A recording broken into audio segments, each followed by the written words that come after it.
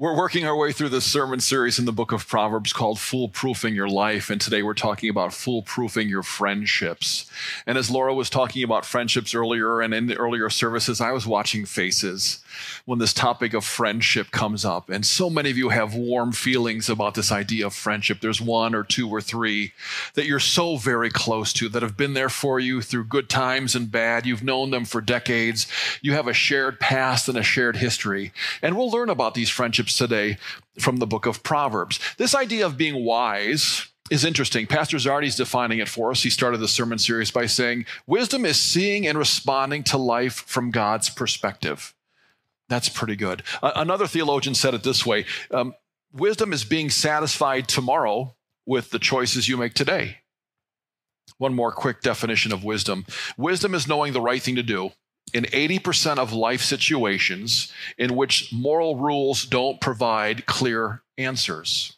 So as we're talking our way through this wisdom and foolproofing our friendships, I want to start with a quote from C.S. Lewis. Many of you are familiar with him. He says, friendship is born at the moment when one says to another, "What, you too? I thought that no one but myself." ... There's an affinity, there's a commonality when we make friends. Funny story to start out this morning. Two guys have a terrible car accident, and both of their cars are completely destroyed, but they are perfectly okay. They crawl out of the wreckage and they meet each other in the middle, and they can't believe they've survived this terrible wreck completely okay when both of their cars were totally destroyed. So one says to the other, "I think we're supposed to be friends." And the other one agrees. So they become friends, and the one goes back to his car and pulls out a bottle of wine that somehow survived the crash and said, "We should toast our new friendship." So he pops the cork and gives it to him. And the guy has a big swig, and he gives it back to the guy. And that guy gives it back and says, "You have one more." So the guy has another big swig, gives it back to the first guy. He says, "You have one more." So he gives it back and has a big swig, and he gives it back and he puts the cork in it. And the guy that drank some said, "I thought we were becoming friends." And the other guy says, "No, I'm just waiting for the cops." So it's a terrible way to start a friendship. So I want to start with scripture, of course. So select verses from Proverbs from different chapters, but all having to do with friendship. And I'd love for us to read these aloud. So read the scripture with me this morning. "A friend loves at all times, and a brother is born for a time of adversity. The righteous choose their friends carefully, but the way of the wicked leads them astray. Do not make friends with a hot-tempered person, and do not associate with one easily angered, or you may learn their ways and get yourself ensnared. Whoever walks with the wise becomes wise, but the companion of fools will suffer harm. A man of many companions may come to ruin, but there is a friend who sticks closer than a brother." Let's come together in prayer. Father in heaven, we give you thanks today for friendships. Life isn't meant to be lived alone, so we're grateful for the people who walk alongside us. They support us and love us. They correct us and they encourage us. We cannot do it alone. We are certainly better together. Help us to become more gracious to our friends. Let us be wise in choosing them. Thank you, Lord, that you are our friend. And may the words of my mouth and the meditation of my heart be pleasing in your sight. My Lord, my rock, and my Redeemer. For Christ's sake we pray. Amen. First stop for us this morning is that a friend can be better than a sibling. Now, not necessarily. You've got siblings perhaps that you're very close to, but a friend can be closer than any of your siblings. Proverbs 17:17 says it this way: "A friend loves at all times, and a brother is born for a time of adversity." A friend, a true biblical Christian friend, loves at all times, but siblings, brothers and sisters, sometimes there can be adversity. Friendship is an interesting thing. It's not a societal or biological necessity. In other words, society can still be built up without friendships. We have the building blocks of families. We have husbands and wives and children, and that is how we build our society. It's not a biological necessity. Procreation happens through husbands and wives, and that's how babies are made and generations go on. So friendships aren't really necessary that way. It's a unique and deliberate kind of love. Interesting. If you think about your life, the first part of your life was formed almost exclusively in your family. And then the second half of your life is formed almost exclusively with your friends. If you think about it, that's true. Up until whatever age, I don't know, 14, 16, 18, the formation of who you are comes almost exclusively from family. And then from then on, it comes almost exclusively through your friends. One more quote from C.S. Lewis from a book he called The Four Loves. He says, to the ancients, friendship seemed the happiest and most fully human of all loves, the crown of life and the school of virtue. The modern world, in comparison, ignores it. We admit, of course, that besides a wife and family, a man needs a few friends. One of the reasons people do not pursue friendships is because so few have experienced it. So the ancients thought that friendship was the deepest of love, even more than a brother or sister. And the proverb we just read says, a friend loves at all times. Now, I'm not sure who the writer of the theme song to the show Friends was, but if you remember the lyrics, I think he got it right. Maybe it was a lady, I don't know. Remember the lyrics go this way. No one told you life was going to be this way. Your job's a joke, you're broke, your love life's DOA. It's like you're always stuck in second gear when it hasn't been your day, your week, your month, or even your year. And then the refrain that is just so packed with biblical wisdom. He writes, I'll be there for you when the rain starts to pour. I'll be there for you like you've been there before. I'll be there for you because you're there for me too. How many of you wanted to sing along with that? I'll be there for... Yeah, that's pretty biblical. When the rain starts to fall, like I've been there before. Because you're there for me too. A friend loves at difficult times, when things are good, when things are bad, when there's plenty of money, when there's no money, when there's plenty of health, in sickness. A friend loves through all times. A friend is someone you can call at 3 o'clock when you're on the side of the road, when your tire blows out. A friend is someone who sits with you on that sad Thursday afternoon and cries with you because you had to put your dog down. A friend loves you through all things. I think the world would be a lot happier if we followed God's word and loved through all things, through the good and the bad, the deepest, when there are words that are easy to give, when you don't even know what to say and you just sit. So that was a little bit about friends. Let's talk about this whole theme of foolproofing our friendships, because the book of Proverbs is full of these kinds of ideas. So first of all, it says be careful. Now, maybe this is obvious, but maybe it's not. Maybe we're not careful in choosing our friends. Think about how you formed your friends. You met somebody. You liked them. They kind of liked you. There was a commonality. There was an affinity, maybe a shared past. But the Bible says be careful in forming your friends. Proverbs 12:26. The righteous choose their friends carefully, but the way of the wicked leads them astray. The Bible is saying here, be careful in choosing your friends, because if you hook up with wicked people, you'll be led astray. And in the New Testament, in 1 Corinthians 15, do not be misled. Bad company corrupts good character. In other words, getting in with people who are of bad character will corrupt you. So the Bible says be careful. Think about the big mistakes you've made in your life. Now, maybe not exclusively, but oftentimes you were led there by a friend. Give it a try. It's not that bad. Come on, go this way. You won't get caught. I have stories like that. Maybe you do too. Maybe we weren't careful in choosing our friends. And I want to talk about just for a moment here this idea of best friend. Now, right now, as I say best friend, you're thinking of someone you've known since you were 4, or the best man or the maid of honor in your wedding, or the person that you're closest with. And that's a fine way to think about this term of best friend. But let's think about it a little bit different this morning. Instead of thinking of it that way, let's think of it as the one who is best for you. That's different, isn't it? The one who is best for you. It may not be the one you've known since you were 4. It may not be the one you were closest to or talk to the most or even really support you the most, but the one who is best for you. So under this header of being careful, let's be reminded that we ought not make friends with one who is easily angered. Do not make friends with someone who is easily angered. Boy, these are kind of specific, but they're right from God's word, right from the book of Proverbs. Do not make friends with a hot-tempered person. There it is. Do not associate with one easily angered. Why? You may learn their ways and then get yourself, and what an interesting word, ensnared. You will get yourself trapped. The anger that your friend shares now becomes yours, and now you are an angry person. Pastor Zardi did a great job 2 weeks ago preaching on foolproofing our temper. I needed to hear that. Maybe you did too. Maybe you're a social media friend with someone who's angry all the time, man. Everything they put on social media is anger. They're angry about politics. They're angry about masking. They're angry about vaccines. They're angry. It's making you a little bit angry too. And I wonder if it's worth it. The Bible says, be careful. Do not become friends with someone easily angered. Proverbs 17:14, starting a quarrel is like breaching a dam, letting all the water flow out. So drop the matter before a dispute breaks out.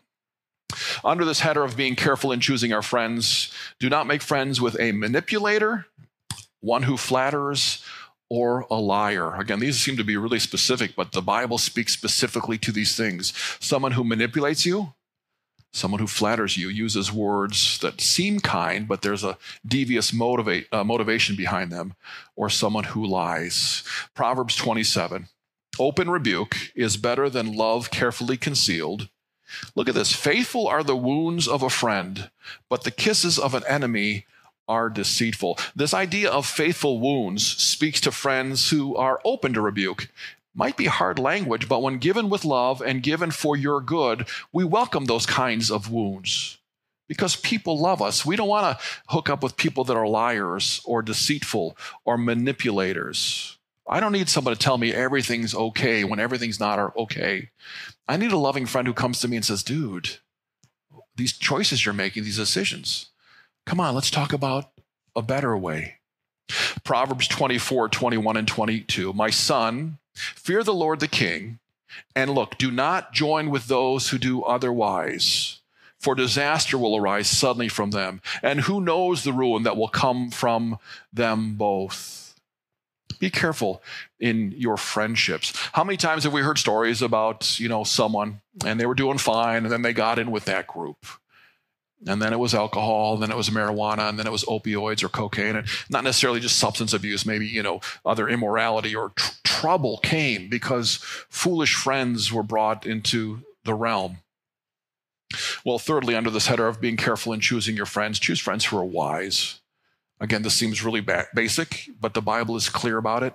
Choose your friends who are wise. Proverbs 13:20, whoever walks with the wise becomes wise, but the companion of fools suffer harm. Interesting, strong words at the end. Not just becomes foolish, but you will suffer harm walking with those who are fools. James 4:4, do you not know that friendship with the world is enmity? That means being opposed to or being hostile with God. So if you're friend with the way the world works, you are an enemy of God. Therefore, whoever wishes to be a friend of the world makes himself an enemy of God. Let God be your friend, and be careful about the friends that you make. Being a biblically wise friend has a lot of attributes. I didn't really give you a place to write these down, but just take these in. First of all, a wise person biblically is kind and merciful. They're ever learning. They're a seeker of wisdom. They're forgiving. A wise person is humble. A wise person is disciplined and obedient. They are just. They love justice and pursue justice and work for it. They're discerning. A person of integrity. They're accepting of correction. And they're peaceable. They're people who work for peace. Wise friends. A guy makes a phone call and he gets the answering machine, or at least the answering message, and the machine says, I'm not available right now, but thank you for caring enough to call. I'm making some big changes in my life. Please wait for the beep and leave your message. And by the way, if I don't call you back, you're one of those changes. Being wise in choosing the friends that you have. Now, we haven't really talked about what kind of friends we are, but it's really simple to take all the teaching and preaching from this morning and turn it on yourself. Be someone who is not easily angered, someone who doesn't manipulate, lie, or flatters. Be someone who is wise, and that turns you into a great, foolproof kind of friend. So we'll spend a little bit of time kind of on this last one. Rely, and this word rely, maybe I should have underlined that one too because it's an important part of this. Rely on your best friend. Put your full weight, all of who you are, on the one who is your best friend. Proverbs 18:24, a man of many companions may come to ruin, he might, but there is a best friend who sticks closer than a brother. This is clearly speaking about Jesus. Remember what we talked about earlier, a best friend, not necessarily the one you're closest to, but the one who is best for you. Well, clearly that's Christ for us, our best friend. It's hard to think of Jesus as my best friend. He's not here anymore. He was ascended. He's in heaven with the Father at his right hand. It's easier for me to be friends with the guys I've known since I was 4 and these types of people. And as good as they are for me, they're not the best for me because Christ is my best friend. He's the one who is best for me. And we know that Jesus is our best friend. Another list for you. Sorry, it's a sermon of lists. We know Jesus is our best friend because he wants the best for you. And the Bible says he listens to you. And he is honest. He's a straight shooter, right? He's honest with you. He will always be by your side, the Bible says. He loves you unconditionally. Jesus will always accept you. The Bible says he's a friend of sinners. Then this last one. He laid down his life for you. Isn't that interesting? John 15:13, greater love has no one than this, to lay down one's life for one's friends. That's what we're talking about this morning. That this Jesus would see the mess that we find ourselves in, separated from God and really doomed. I mean, the biblical old word is damned, right? We're damned. We're headed to hell in separation from God because of sin. We were born into it. There's nothing we can do. We can try our best, still not good enough because we're tainted with the stain of sin. So the rescue plan was hatched, and God the Father sent Jesus the Son because of love. And the debt that we owed to the Father because of our sin was paid by Jesus on a cross. He died the death that we owe God and rose again. We sang that song, Resurrected. The resurrected King is resurrecting me. And even death is defeated. This friend who loved us so much that he gave up his life, our best friend, the one who is best for us. I did a vow renewal service on Friday night. The couple got married because of COVID in an unusual way. They did it at her house, kind of in a way that worked out. Well, they wanted to have the solemn ceremony, so we did it on Friday, and it was beautiful. We were in there, and she was in white, and he was in the tux, and I was up there, and we talked about commitment and love and lifelong partnership and all the things that marriage should be. And in the middle of the sermon, I talked about a bloody sacrifice, a naked man bleeding because he was beaten and dying with pieces of metal driven through his body to stick him up on a cross. Well, why in the world would we talk about that in the middle of a wedding? Because without that sacrifice, all of this, that wedding, our existence would be trouble. It would be so broken that it would completely be busted. And not only that, we would have no hope. There would be no forever with God. But because of this Jesus, his death on the cross and resurrection, we have a restored relationship. And that's what makes him our best friend, the one who is the best for us. We're talking about this idea of wisdom. And actually in the New Testament, it all comes together. Remember, the Bible is a unified group of stories that points to Jesus. All of the Bible. A unified group of stories that points to Jesus. Look at 1 Corinthians 1:24. To us who are personally called by God himself, both Jews and Greeks, Christ is God's ultimate miracle and wisdom. You ever seen that before in the Bible? All wrapped up into one. So wisdom culminates in Christ. For those who are Jesus followers, we have the one who is the ultimate wisdom. We are Jesus people. And when we walk with him and allow his Spirit to live in us, we have what the Bible calls ultimate wisdom. It says it a little bit differently in 1 Corinthians 1:30. It is because of him, God, that you are in Christ Jesus, who has become for us wisdom from God. And how is that? Because he's our righteousness, he's our holiness, and he's our redemption. So for the remaining 4 weeks of this book on wisdom, be reminded that our ultimate wisdom is in Christ Jesus. One commentator writes, we will know that it is Christ who is the wisdom in God in human form. He is the one who made it possible for us to be declared righteous by God because we are in Christ and he is righteousness. Well, apparently England is a very densely populated place. If you've visited there, you know. And decades ago, one of the major newspapers posted in their newspaper the simple question, what's the shortest way to London? They wanted to know. It's hard to get to London. What's the shortest way? So as you can imagine, hundreds of answers flooded their desk. And the one they liked the best that they posted, the shortest way to London is with a friend. The best way to live this life that we've been given is with our best friend, Christ. And as I mentioned, that's a bit of a challenge. He's in heaven right now. His Holy Spirit lives in us. But let your best friend be yours through his word, through the benefit of Holy Communion that we enjoy every other week here. Christ is in that. Let your best friend come to you. Spend time in prayer. Encourage others in his name. We wrap up this morning with some next steps. First of all, connect with God by memorizing Proverbs 12:26. That one goes this way: the righteous choose their friends carefully, but the way of the wicked leads them astray. Second, take today's teaching and apply it to yourself. Become a better friend.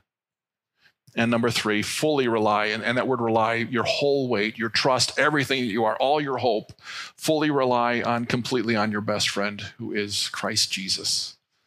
Let's pray. Father in heaven, you sent Jesus, and he loved his enemies, and he was a friend of sinners. He demonstrated acceptance and encouragement and intimacy. Thank you for the friends you have given me and the peace that I found in that love. Thank you for the acceptance that my friends have for me. But let me be reminded of my best friend, the Messiah, Christ. He is my best friend because he is best for me. And let me be a great and loving biblical friend to those that I love. We pray all of this in Jesus' mighty, never changing and everlasting name. And together we all say, amen.